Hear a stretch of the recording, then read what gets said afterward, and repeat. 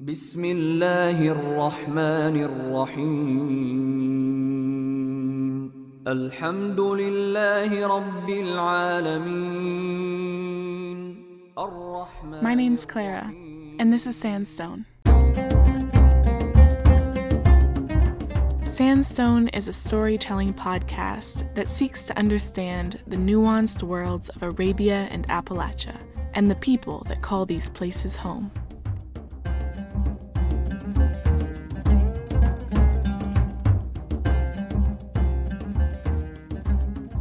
Today we'll meet the second character in our 3-part series on Islam. His name is Kip, and he's the Imam at a local mosque in West Virginia. So you might be surprised that we even have a mosque in West Virginia. Actually, we have 5. We also have some Jewish temples, a couple of Buddhist monasteries, and one Hare Krishna Palace of Gold. I highly recommend all of the above. Whenever you first enter an unfamiliar place of worship, it feels a little awkward, and you get this sneaky feeling that everyone is watching you and you're doing everything wrong. This is because everyone is watching you, and you are doing everything wrong. But despite your own discomfort, more often than not, you'll be welcomed. Back in the day, my dad had this experience the first time he went to a mosque. I actually visited a mosque down in Pittsburgh by myself, went down and took my shoes off at the door and did the whole routine, and met actually a guy named Reda. We wrote letters back and forth for a little while. Yeah, we did. My gosh, you had a Muslim lover? I did. I had a Muslim brother. I said lover. Brother. Unlike my father, I did not meet a Muslim lover the first time I went to a mosque. I was in Bahrain on a week-long exchange program. It was me and a small herd of West Virginia girls, straight out of the Mountain State. Before entering the mosque, we all put on the head coverings and floor-length robes provided to us, which we were very excited about. And you would think by wearing the right attire, we would blend in. Quite the contrary. We looked like a group of runaway Catholic nuns, prancing around the mosque, wide-eyed and very out of place. But despite our awkward cluelessness, the Muslim women doted on us and welcomed us as sisters, and I've been treated the same at every mosque I've been to since. I can imagine that Kip might have felt similarly his first time in a mosque. Apart from feeling like a nun, I doubt he looked like a nun, but he was a white kid from Alabama, and he didn't grow up Muslim. He didn't grow up religious at all. It was a childhood friend that first introduced him to Islam. My best friend was from Afghanistan. They were an immigrant family, and I used to spend a lot of time with them. They were the first people that really exposed me to kind of like an organized religion, right? But growing up, Kip wasn't concerned with religion or spirituality until one day in his early 20s. I was watching TV, and there was a documentary about the war in Afghanistan. And when I saw that, it reminded me of my friend, and I was kind of wondering, I wonder what he's up to now. And then I was, thinking about the conversations I had had with his family. He was curious, so he started reading. First about Afghanistan, then the Middle East, and finally about Islam. And then after that, it was just kind of like a snowball effect. I just kept like reading more and more, and then looking up lectures and videos until I got to a point where I was like, you know what, I really think this is true. I think this is true, but then at the same time, I don't really want to be a Muslim. Like, I don't want to pray 5 times a day. I don't want to fast. I don't want to not drink, not date, all these things. And then I just kind of had a light bulb moment where I thought, that's the worst possible situation you could be in terms of religion. It's like, I believe this, I know it's true, but I'm just not gonna do it because I don't want to have to change, right? Maybe if I said I don't understand, I'm not convinced, I could have some kind of excuse with God. But if I just say, no, I believe it, I know it's the truth, I just don't want to do it, that's not the excuse you want to bring, right, when you go to face with God at the end of your life. So then I just said, you know what, I'm just gonna go do it. And I went to visit the local mosque and accepted Islam that day.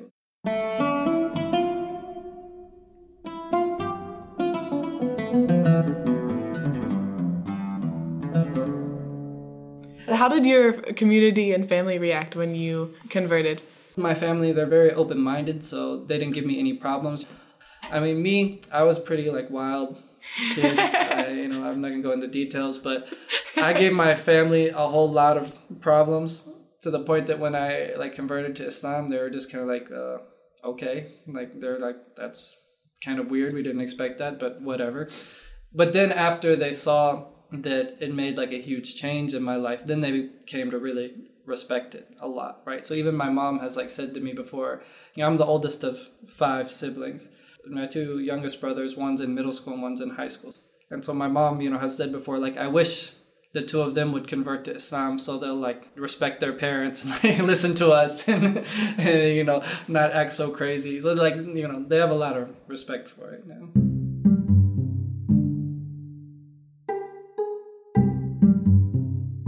Shortly after converting, Kip moved to Morgantown, where his mom was living, and became involved with the local Islamic center.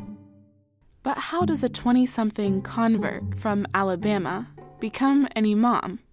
So it was literally not something that I had planned for, but for whatever reason, our previous imam, I saw something in me that I didn't see in myself at the time even. So even when I started being an imam, and the community understood it was kind of on the job training. They were kind of this person's not really technically qualified to be an imam, but let's let him learn, as he goes. For one thing, it's really nice for me because I have that history with the people and they watched me grow, that I never feel that people take me too seriously, which is the best thing. I present my understanding, right? And if it makes sense to you guys, then good. Then if not, you're all human beings with your own brains to use and are free to disagree with me.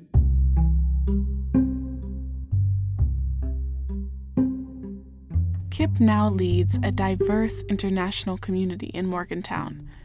The Islamic Center holds community events, religious services, prayers, and the weekly equivalent of Sunday church service, the Friday prayer. Friday we have our big worship service, but it's very simple, right?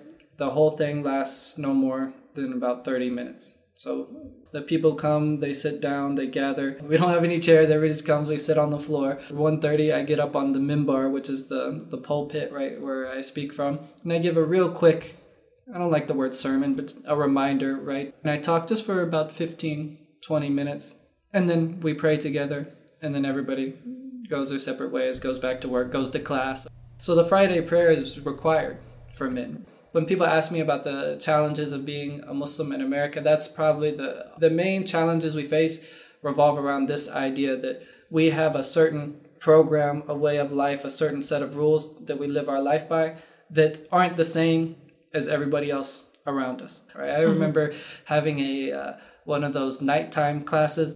In the middle of the class, I used to have to get up to go take a bathroom break and literally just pray in the corner of the hallway right there outside of the classroom because, it's time to pray. You got to do what you got to do.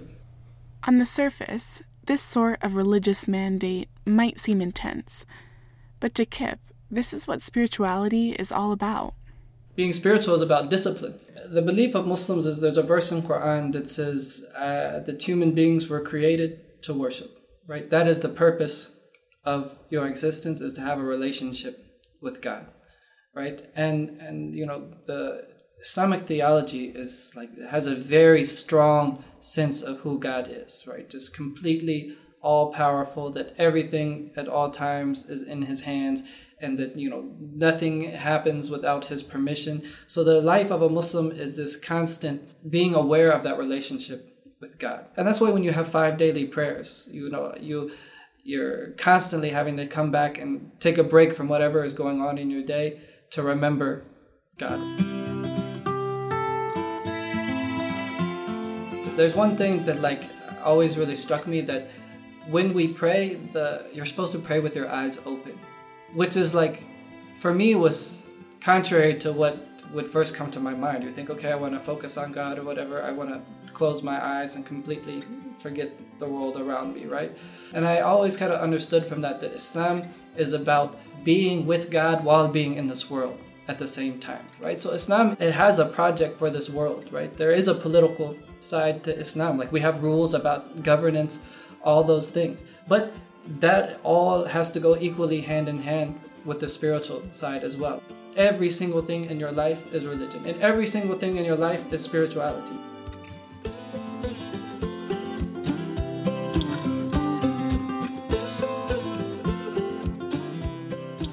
Islam is the youngest of the major world religions and shares much in common with its cousins, Christianity and Judaism. We believe that all the prophets, that Jesus taught the exact same thing that Muhammad taught, that Moses taught, that Abraham taught, that all of them taught the exact same thing. But we believe that in the details over time, things got changed in Christianity and in Judaism. And that's why we believe the Prophet Muhammad, peace be upon him, that he actually came to correct those kind of man-made things that had been put into the previous religions, right? So that's why the Quran is constantly talking about coming back to the religion of Abraham. Let's all go back to what he was doing and get rid of all the stuff that was added later. The Muslims have an amazing system of preserving their religion. When I learn Quran, I don't just pick up a copy of the Quran off the shelf and read it. I have a teacher who I recite it in front of, and he corrects my mistakes, right? To the point that even if I said something like min qabalu instead of min qabalu, that's a mistake that he'll point out. It's exactly how long you hold out each vowel, right? So it's not just about is the meaning of the word preserved. Are you even reading it exactly the right way, right? So I have to read it aloud in front of him for him to correct my mistakes. He did that from a teacher as well, who did it from a teacher as well. And he can give you the list of all these names all the way back to the Prophet Muhammad himself, peace be upon him.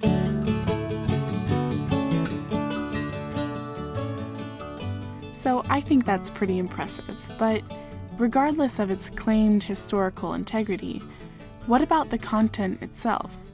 And where do these extremist interpretations come from? So if you look at people like Bin Laden, they gave fatwa, right, which means a religious ruling. Bin Laden made this big press conference and gave this big fatwa about everybody has to kill Americans or whatever. That would be like me going up and standing on the steps of the Supreme Court and saying, the ruling in this case is this. Like, who am I? Like, who am I to say what's correct in this ruling, right? Bin Laden was an engineer. I mean, basically what a lot of them do is they cut off that relationship to the tradition, right?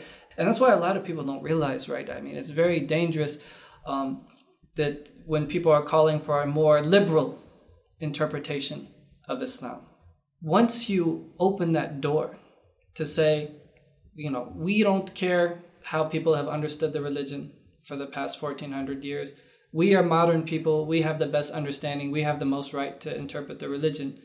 Once you open that door, you can't choose who's going to do the reinterpreting, right? So if you're going to open it up to the, extra liberal person, you're also opening that door to the guy that's going to come and say, oh, well, when the scholar said it's not allowed to kill innocent people, I'm saying that's allowed.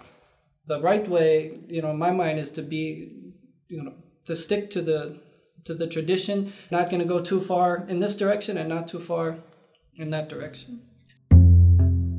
So in response to the comment about the more liberal, progressive Islam, how do you respond to the perceptions of inequality in Islam? No, I think this is a big misunderstanding, right? I mean, so if you're talking about like between genders, for example, there is a certain idea of there's different roles in the family, for the man and the woman, right? And we believe there was a wisdom that God created men and women with different strengths and weaknesses. It's not that one is better than the other, right? But it's just that, one person is really good at athletics and they win an Olympic medal. Another person is really smart and wins a Nobel Prize. Both are amazing people, right? God gives different talents to different people, and biologically you have to admit that men and women have differences, right? So they have different strengths and weaknesses, and we believe that God made them for specific roles to play in their family and their societies. Now, that being said, there's definitely, if you want to talk about what's actually going on on the ground in a lot of Muslim societies, there are problems, right? There is a lot of, mistreatment of women and things that's not a part of the religion, right? Islam is a complete system. But if you take just one piece here and there, it doesn't work, right? Mm-hmm. So some people say Islam is so unfair. The woman gets half of what the man gets in inheritance. First off, that's only in some cases. It depends on exactly the situation. But also, too, you can't understand that without understanding that the woman has no financial responsibilities at all in her family. So the man gets twice as much, but then he has to spend out of that on the woman. Whereas the share that the woman gets, that's just her money to do whatever she wants with, and she's not responsible to pitch into the needs of the family at all. It's just, whatever she wants to do with her own money, that's her business. Of course, if we took that law and went and applied it in American society the way it is right now, it's not going to be just, right? But that's not the point. You're not supposed to take these laws and apply them selectively in a different society as part of a whole complete system. Although Islam is a complete system, it's possible to support this system while still participating in a democratic society. The Muslim American community is an example of this. Yet recent policies discourage this marriage of identities and even prevent it. Donald J. Trump is calling for a total and complete shutdown of Muslims entering the United States. No, of course, every country has the right to, or the responsibility, right? Not just the right, the responsibility to ensure the safety of the people. But, let's be real. Anybody who's an actual expert in the field says that this is not actually a helpful policy in any way. It doesn't actually prevent the real threats, and it gives ammo to people that want to push people towards doing violence, right? So first thing is that it's not actually working. And I don't think the people who propose these policies think that they're actually the best thing for national security. They just know that this is something that plays to the base, that riles people up. Because I think a lot of people that are for these policies, they're not bad people, not racist people. They don't hate Muslims, but they've just kind of been sold a bill of goods and they bought it and they're confused about the reality. I definitely don't like the idea of playing the victim. You know what I mean? I don't like, oh, poor us, we're discriminated against, everybody hates us. No, we have to stand up for our rights, but too, at the same time, I don't like this idea of just wanting everybody's sympathy that, oh, it's so hard to be a Muslim because people give us such a hard time. Because definitely, when you talk about right after 9/11, there was definitely this fear of Muslims as violent people. And the Muslims in America have done a lot to show that that's not the case. But what worries me is that hasn't made people like Muslims anymore. When they said, we don't like you because you're violent and you want to kill us, it was very easy to say, no, that's not the case.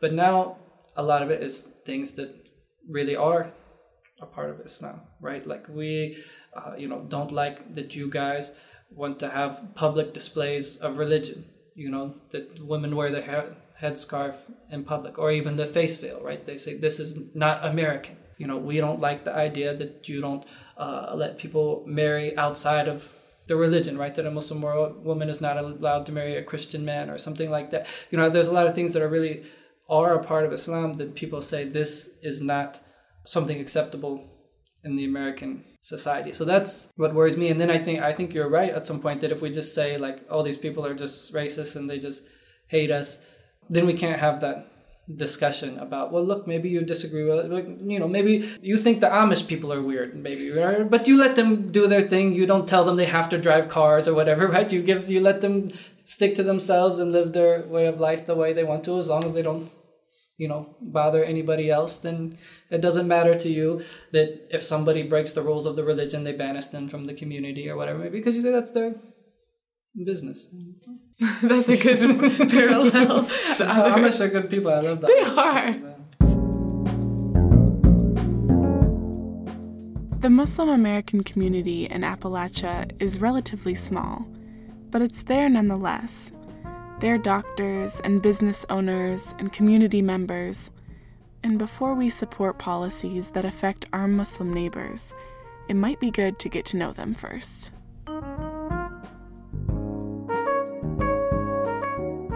Kip has found beauty and belonging in his Muslim faith, and he centered his life around it. But not everyone has the same experience, and in the following episode, we'll talk to someone who didn't find beauty and didn't belong, a devout Muslim who ultimately left his faith. Next time on Sandstone.